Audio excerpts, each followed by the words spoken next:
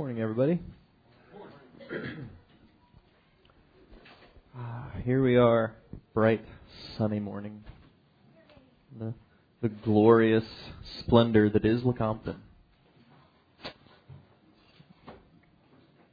Jesus, we just thank you for your word. God, we thank you for your love. And God, you have just blessed us immensely. And we appreciate all that you've done for us and all that you are doing for us, God. And we just are grateful today. And what we ask is that you would break up that fallow ground in us today.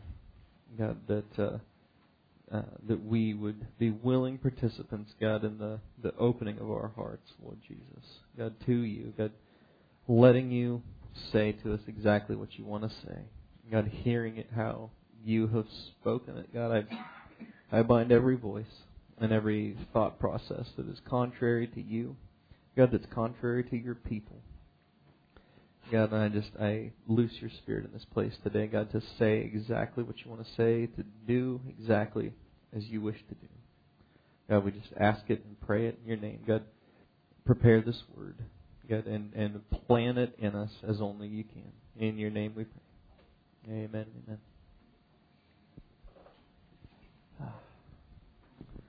Let's go to Matthew 12.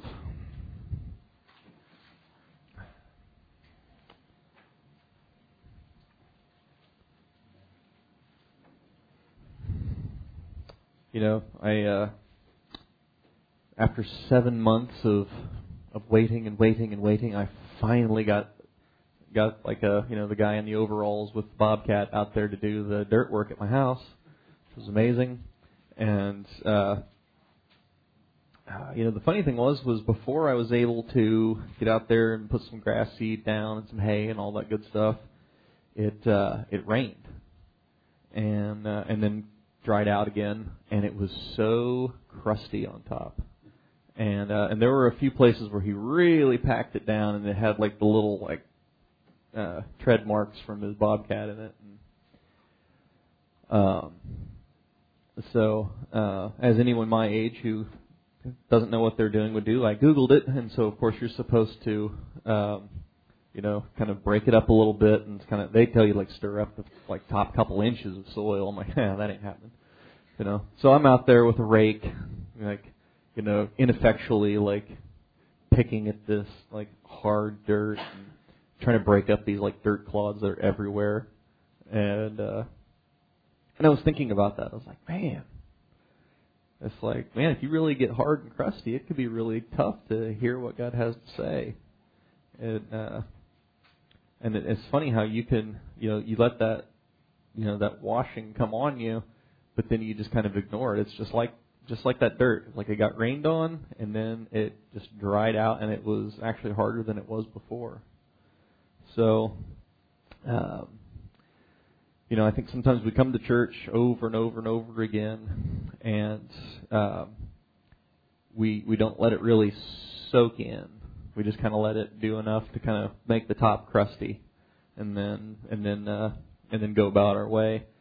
And the reason that, of course, that you stir up the soil like that is so that the roots aren't fighting to get down in there once the grass starts to germinate and all that.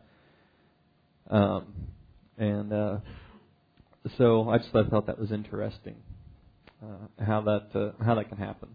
Here in Matthew 12, I'm sure that you've all been feverishly studying the Word since Wednesday about dominion and about deliverance and all that good stuff. I did, so just teasing if you didn't, no big deal. But there is a grace period. You can still turn in your homework by Wednesday, and you'll be all right. So, but the dominion is an interesting thing, because you can have a voice or a thought process that rules your thinking. And honestly, you could be under the dominion of God, which would be a really great place to be, where the Word of God informs your thinking. and where your thought process goes along those lines, and you're under His lordship, because of course He won't drive you; He will lead you. But you can also come under the dominion of an unclean voice, and so I think this is an interesting. This chapter here is full of a lot of interesting thoughts about that. So I'm going to start in 22. Matthew 12:22. And there was brought to him one possessed with the devil, blind and dumb, and he healed him insomuch that the blind and dumb both spake and saw. And all the people were amazed and said, Is not this the son of David? And when the Pharisees heard it, they said, This fellow doesn't cast out devils, but by Beelzebub, the prince of devils. So they they're saying that, well, so they're conceding that Jesus is casting out these unclean spirits, but they're saying that the reason that he's doing that, or that he's able to do that, is because he's in league with the devil. So of course they have to obey him, and it says Jesus knew their thoughts. And it said, Every kingdom divided against itself is brought to desolation, and every city or house divided against itself shall not stand. If Satan cast out Satan, he is divided against himself. How shall his kingdom then stand? And if I by Beelzebub cast out devils, by whom do your children cast them out? So they shall be your judges.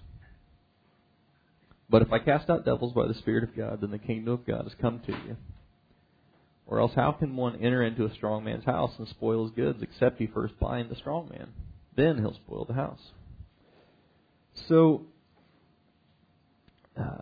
he starts talking immediately about this sense of unity and whose side you're on, and it's an interesting thing because verse 25 is kind of one of those things that it's kind of one of those knee-jerk scriptures that come to mind about unity and how we can't stand if we don't have unity in the church. If we're fighting with each other, can't very well fight the enemy. And that's true. But I find it interesting that he is talking about this sense of being able to get rid of this unclean spirit, that this is his answer. Because they're saying that, well, it's because you're on the devil's team here, that's why. And so he talks about this sense of division and versus unity here, and obviously one of the things that we all know about unity is that there's strength there, and that one of the first things that happens when you're dealing with a dominion, I think, is that it starts with a thought, starts with a voice, and then you come into agreement with it, and you come into unity with it, for if you wanted to say it that way, and it's just like how we've talked for years around here about you can love the truth or you can love a lie, but you're going to love one of them, and so. So oftentimes a thought will come to us, and we agree with it, and then it's like opening the door. If you're just chilling out at your house and there's this like pounding on the door and there's a guy standing outside with a machete dripping blood, you're not going to open the door. No one in their right mind would open the door. Unless perhaps you had like a Tommy gun or something. But, of course you're going to send your wife to open the door. But I'm kidding. Because she'll take them out. But, that's why, when you get married, you pick a side of the bed. And that is your side of bed until death do you part. And I always chose the side closest, or furthest from the door, in case the boogeyman comes in. It's going to get her first. And, she can distract it and wrestle with it, and I can escape. So.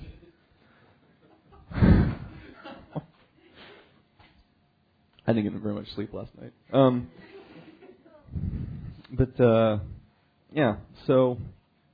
So you wouldn't open that door. You wouldn't open the door to the psycho with the machete outside. But he doesn't usually show up that way. He usually shows up like, looking all fancy. And there's something enticing about that sense of, like, hey, that's an interesting thought. And it doesn't even have to be a pleasant thought. It could be something negative. There's something in human nature that is usually willing and happy, even in a perverse sort of way, to accept some sort of negative thought about yourself. It's like, well, I'm just a big loser. I should go on the show. I could win because I'm the biggest loser. And it's like, well, and I'm not sure what that is. But there really is that sense in human nature, and there can be a very religious bent to that as well. Of it's like, well, I'm just a big worthless worm, and it's like, well, okay, I'm not going to argue the merits of how worm-like or not you are, but in your own sight it's fine, I think, to think that of yourself. But you have to understand that your sense of value is not that. Your sense of value comes from Jesus died for me, and so I must be worth at least that much. Inexplicably. We watched this movie last night, Operation Finale, about the Mossad capturing Adolf Eichmann, the architect of the final solution, and taking him back to Israel and putting him on trial and executing him. It's a really good movie. But there's this interesting moment in it where this guy had really kind of he had kind of gotten into this German guy's head, and he had kind of gotten into this Jewish guy's head a bit throughout this movie, throughout these conversations that they have. And the Jewish guy is really bitter about having lost his sister during World War II, and so he's talking.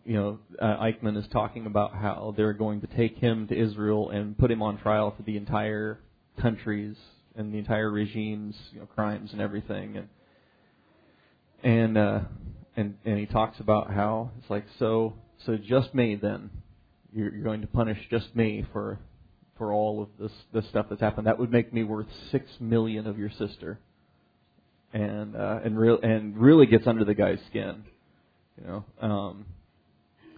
So obviously that's a rather perverse sense of self-worth, but that idea of like, wow, what am I really worth? Because if you really, when you know that you're loved, if you really believe that someone loves you, it makes a difference in how you feel about you. And I think it kind of depends on your background and your upbringing and all kinds of things, how you accept the way people love you. It's like, we had this, really awesome party for Mike and I both turning 40. If you weren't there, you missed an awesome bash, but I understand because it was on a Monday night and it was in the middle of nowhere. But it was really cool. I don't like people making a big fuss out of my birthday, but it was really cool to be there and have people show up and have that sense of like, hey, they love me. They showed up.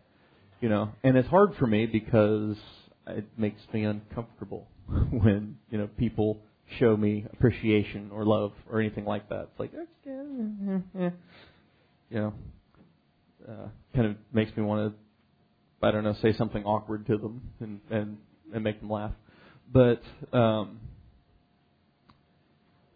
when you understand that that Jesus loves you, then and you really believe that and receive it, then it kind of takes that sense of, well, yeah, I would accept some terrible thought about what a worthless bag of filth that I am. It's like, well, no. It's like, well, I may not be everything that I wish I was, but He loves me. I don't know why, but He loves me, and that's good enough for me. You can also, honestly, those thoughts can come in any old way. It's like, wow, look at you. You're so awesome. You're so better than everybody else. And it's like you could look down your nose at all the peasants, in the church. It could be anything, honestly. It could have a religious bent to it. It could not. It could be something just like obviously, contrary to the Word of God. But the sense of accepting and agreeing with it, it does put you in this place where suddenly you're not in unity with the kingdom of God. You're coming into this place of unity with what Satan is doing, because you're accepting the things that he or his agents, or however you want to say that, are bringing you to. And so he says in verse 29, or else how can one enter the strong man's house and spoil his goods, except for he first bind the strong man? Then he'll spoil the house. So he's talking about getting rid of this unclean spirit. And he's like, in order to do that, you first have to be able to bind it up. And all the bluster and bravado in the world can't do that. You have to have the Spirit of God. You have to have the mind of God to deal with that. And in Matthew 17, of course, the disciples go to cast the unclean spirit out of the boy, won't come out, and Jesus shows up and he casts it out, and they ask why couldn't we cast it out? And he says, because of your unbelief. And unbelief is a good word. Some other ways that you could put it without doing violence to the translation would be, excuse me, because of your little faith. It's not the same word that Jesus used when he called Peter little faith, but it's a very similar kind of word. Faithlessness, unfaithfulness, all of those kind of all travel together with that word. And but unbelief is an interesting thing because you have to believe that authority and that you have to believe that God is going to do this. And that's why he tells them that this doesn't come out but by fasting and prayer. And so it's not as if you were buying something from God by spending that time with Him, but it pushes your flesh aside. It pushes your carnal mind aside. It builds up your faith, and that's a really important thing. Let's see here. Look at my notes. Oh yeah, another note I wanted to mention about this sense of coming into unity with a voice is that eventually it comes to seem like a friend. Because you could agree with somebody and not particularly like them. And but it's like a woman trapped in an abusive relationship, and like in that kind of weird twilighty place between I hate this guy but I love him.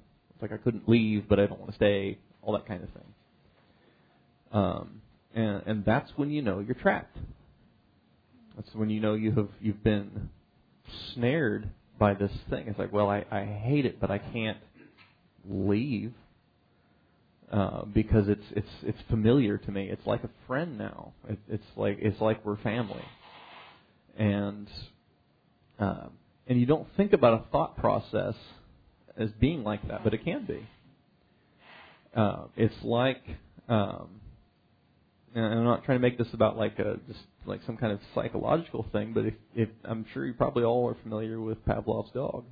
It's like you ring the bell and you feed the dog.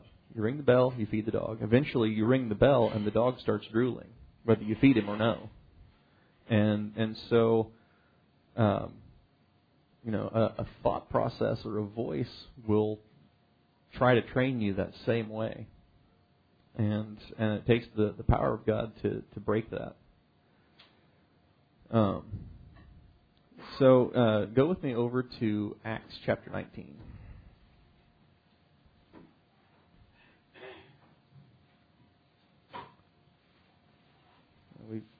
Ron mentioned this on Wednesday, I think it was, in verse. Let me start in 11. And God wrought special miracles by the hands of Paul, so that from his body were brought unto the sick handkerchiefs or aprons, and the diseases departed from them, and the evil spirits went out from them. And certain of the vagabond Jews, exorcists, took upon themselves to call over them which had evil spirits the name of the Lord Jesus, saying, We adjure you by Jesus whom Paul preaches. That's kind of funny to me. It's like, by Jesus whom Paul preaches. It's like, so what about, do you not preach it then? It seems like what would possess you to, maybe that's not the right word, but what would make you think that if you don't know this Jesus that he's talking about, what would make you think you could use his name to cast out an unclean spirit? And a lot of what calls itself Christian has turned a lot of things about God. They've kind of made his name like this lucky rabbit's foot. And it's like, well, it's like the children of Israel taking the ark with them into battle against the Philistines because they thought, well, surely, God will be, he won't let anything happen to the ark. It's like, surely he will, and because he's not a lucky charm. And his kingdom is not about things. It's about people. It's about the spirit realm. And so, a box that is a type and shadow, is not something he's so worried about. But that sense of these guys saying, "We adjure you by Jesus whom Paul preaches." And there were 7 sons of Sceva, a Jew, and the chief of the priests, which did so. And the evil spirit answered and said, Jesus I know, and Paul I know, but who are you? And the man in whom the evil spirit was leaped on them and overcame them and prevailed against them, so that they fled out of the house naked and wounded. Not exactly a really great show for these guys. And a lot of the church does this exact same kind of thing, where it's like they use the name of Jesus, but there's no power there. Because the thing about Paul was he had a relationship with Jesus, he had a walk with Jesus, and that these guys didn't have. And so this is a great example of taking the name of God in vain. It's like they set out to do this thing in the name of with the name of Jesus, rather, maybe not in but with, and they failed. And but it's an interesting statement that this Spirit says to them, Jesus I know, and Paul I know. Because of course he knows Jesus, the captain of the host, because he knows him from time immemorial. But he knows Paul. And, I was reading in the news about this government they're getting set up somewhere over in the Middle East. I forget where. One of the places that ISIS had really done a lot of bad stuff, and this one member of the cabinet is a Christian, and they swore him in on a Bible that was like partially burned, that had been in this battle that had happened with ISIS or whatever. And I thought, wow, we're so soft. It's like we have a bad day, bad week. It's like, this is not the level of blessing I am accustomed to, and and I suppose that's just human nature. But to think, wow, Christianity is a really serious thing. It's not like a social club where we just hang out and go about our day. It's like this is life, and if you were in trouble, would you want these guys, these vagabond Jews, or would you want Paul on your team? You'd want somebody who had been there. I've been reading this book, Citizen Soldiers, by the guy that wrote Band of Brothers, and he talks a lot about how, like, there would be guys that were combat veterans, and they would go through just month after month after month of battle at the front lines, and they would survive because they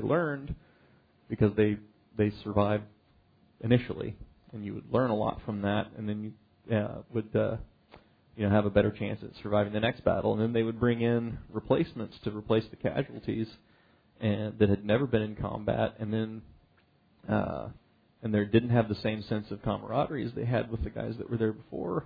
Really didn't fill them in on hey, here's some stuff that they kind of leave out in training and stuff like that, and then these guys would get killed.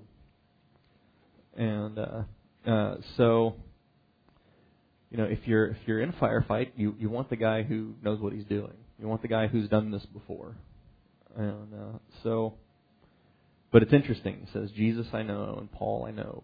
Paul said that he'd wrestled with the beast of Ephesus, and that he had been through those battles before. So I don't like, Greg does not like, going through really tough, uncomfortable, gut-wrenching battle, turmoil things. But that's how you get to be listed in that Jesus I know and insert name here, I know.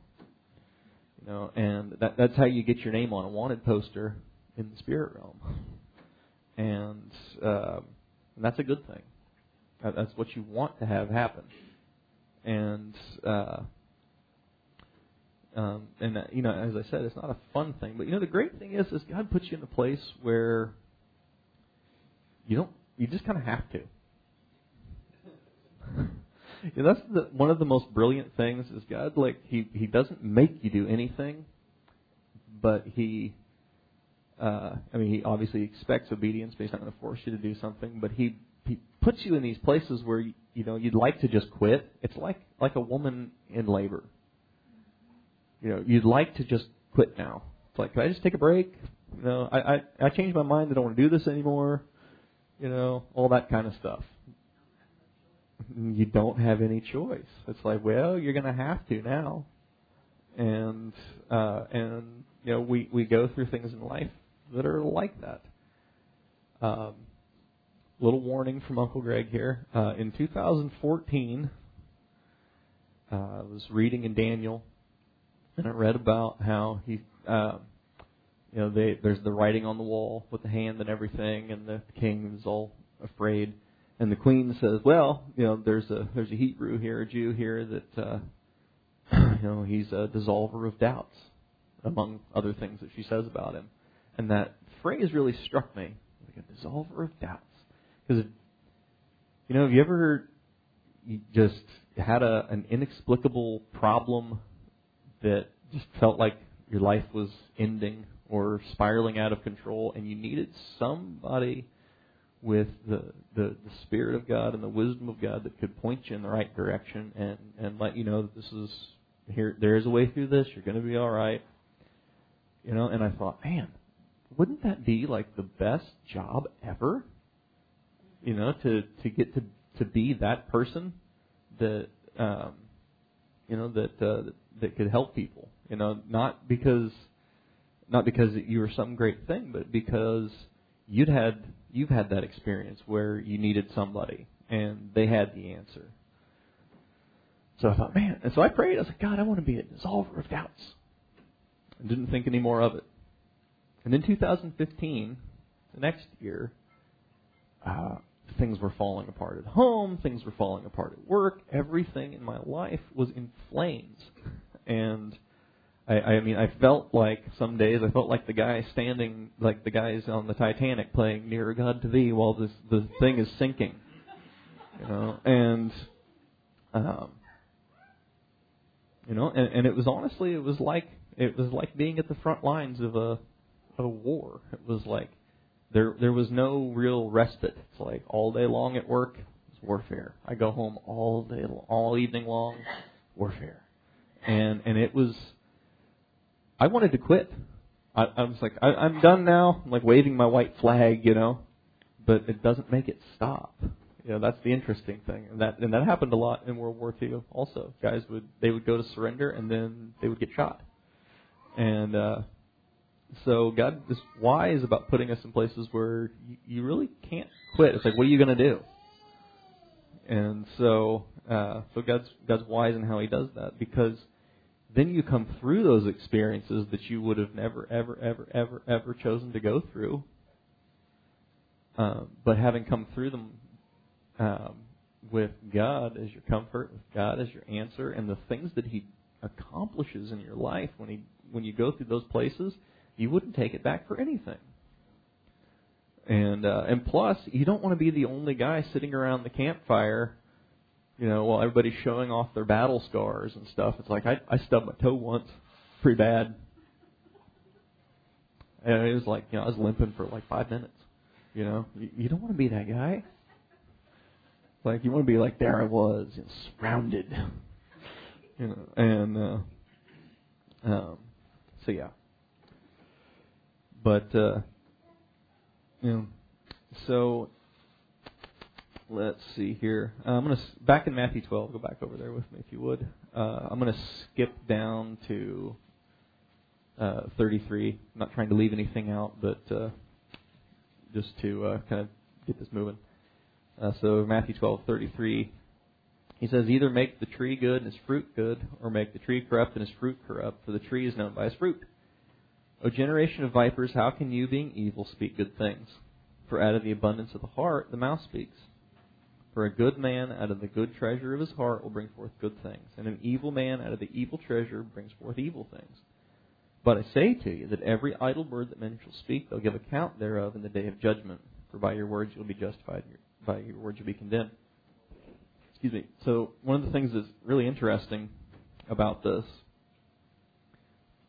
is I always kind of think of this as like this is a real, kind of a watch how you talk kind of passage. And it is. But there's something else here when you look at the context of what he's talking about here. Because he was just talking about this, like, casting out of unclean spirits and things like that, and he goes into this, talks about blasphemy against the Holy Ghost and stuff. That's the stuff we kind of just skip past for time's sake. But he says, basically what he's saying here in these 5 verses is, the things that come out of your mouth reveal your thought process. Because you can polish it up and say everything right in front of people, but if you get enough stimulus, you'll say what you actually think. And besides that, sometimes you don't even need that much stimulus. It's like, just take a day and listen to yourself. Like Mike was talking the other day about how he looked back through his diary from years ago, his journal, and it was just despair and fear and turmoil and all this stuff. And then God took him through this horrific thing that he would have never chosen to go through. And then he looks through his journal now, and it's all about the power of God and God getting the stuff done and how He changes things. And that's what God does. And so he could just look at his journal and see how his thought process changed, and he could pinpoint this little period of time where it happened. And so the reason that I think that's interesting that he puts that here is because sometimes these things come in so sneaky to try and trap you that you don't really notice that it's happening. And so you can listen to yourself talk, and ask your best friend, ask your spouse. It's like, how do I talk? Do I talk hopeful, victorious, or do I talk like I'm afraid and defeated? and be honest, because it really is super enlightening. Because nobody wants to find out, actually, the way I talk is pretty defeatist. I'm pretty afraid and pessimistic about, I'm just hoping to get to heaven by the skin of my teeth. And if that's how if that's your thought process, that's an unpleasant moment to come to. But it's a really good moment to come to and a very necessary moment to come to, because you don't want that thought process. It's destructive.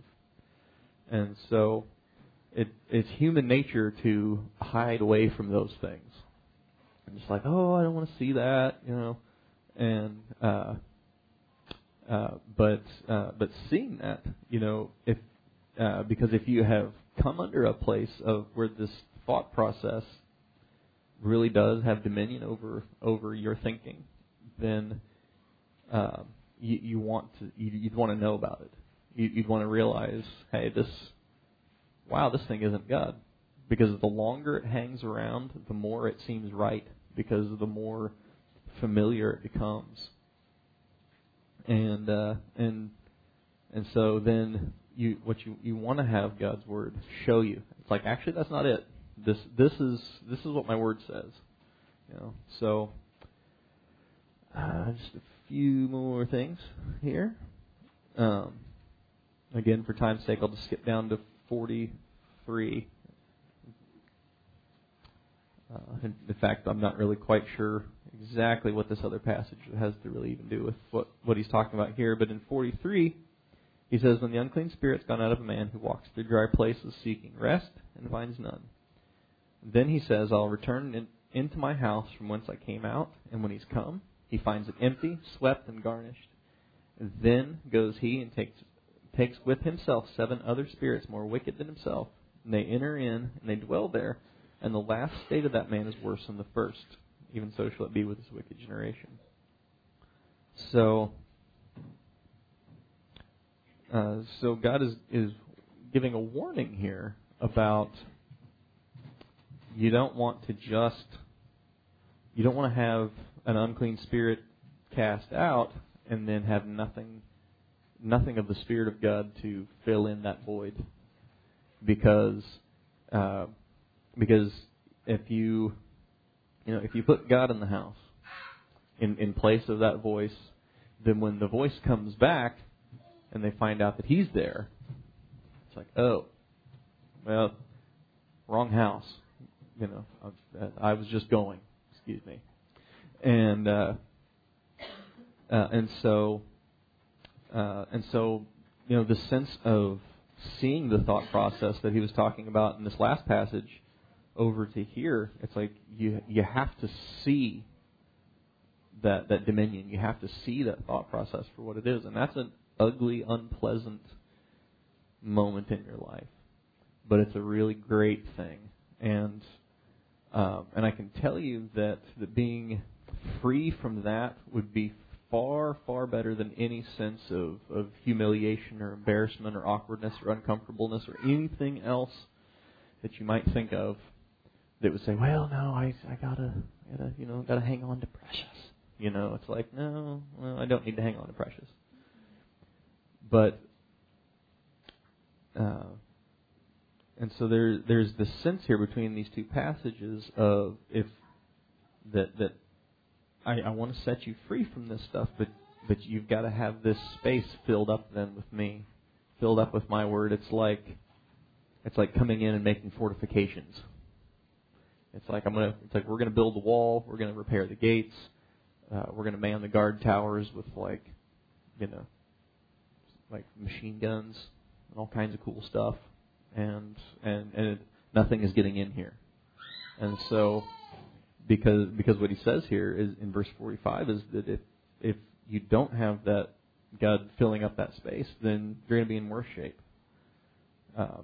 Because there's nothing like it would be like let's go back to the woman in the abusive relationship. It would be like her leaving, and she's got another house somewhere else. She's all set up, living her life, and then Bozo, the woman beater, shows back up again and knocks on the door, and she's like, "Oh, hey, come on in." No. No, because now she's in worse shape than ever before because she tried to leave and she didn't. She just let him come right back. And so you've got to have the Word of God take up that place in your thinking. And sometimes it's a retraining thing. Sometimes you have to have, it's like, okay, when this happens, this is what I think. When this happens, this is what I do. And sometimes you need to have the Word of God say, actually, when that happens, you should be doing this. And when you think this is what you should be thinking. And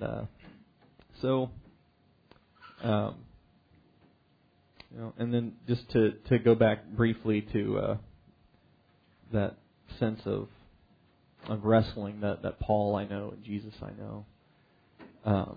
You'll go through those places like we talked about where you would have never ever wanted to go there, but you come out of those places having wrestled with the thing, and God brings you victory over it. And you understand when you come to that place, it's not because you figured it out. It's not because you had some kind of, bravado or power to do something about it. It's because you understand that the Spirit of God brought you through it, brought you victory through it. And He's any power that you have, it comes from Him.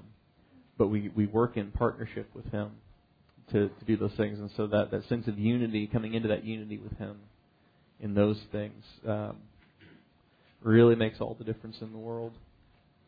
So, Jesus, we just thank You for Your Word.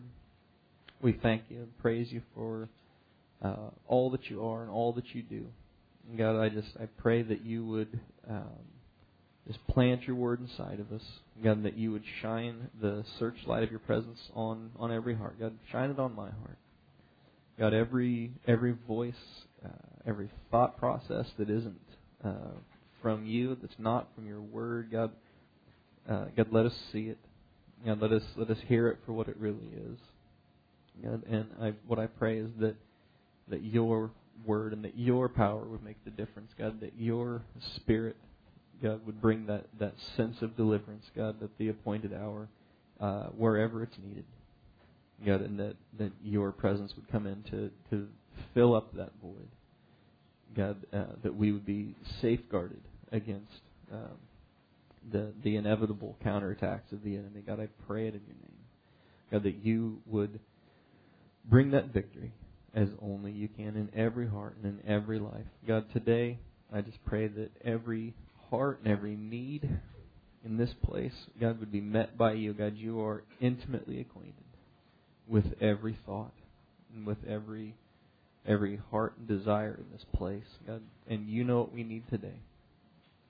And we've come not because it's Sunday morning, but we've come to get what we need from You. And if we don't know what we need, God, You know what we need. God, and so we're coming expectant to receive that very thing that You have for us. God, I just pray that You would have perfect preeminence in this place today. God, just lead us and guide us as only You can. And do what You do in this place today. Glorify Your name. In the name of Jesus we pray. Amen and amen.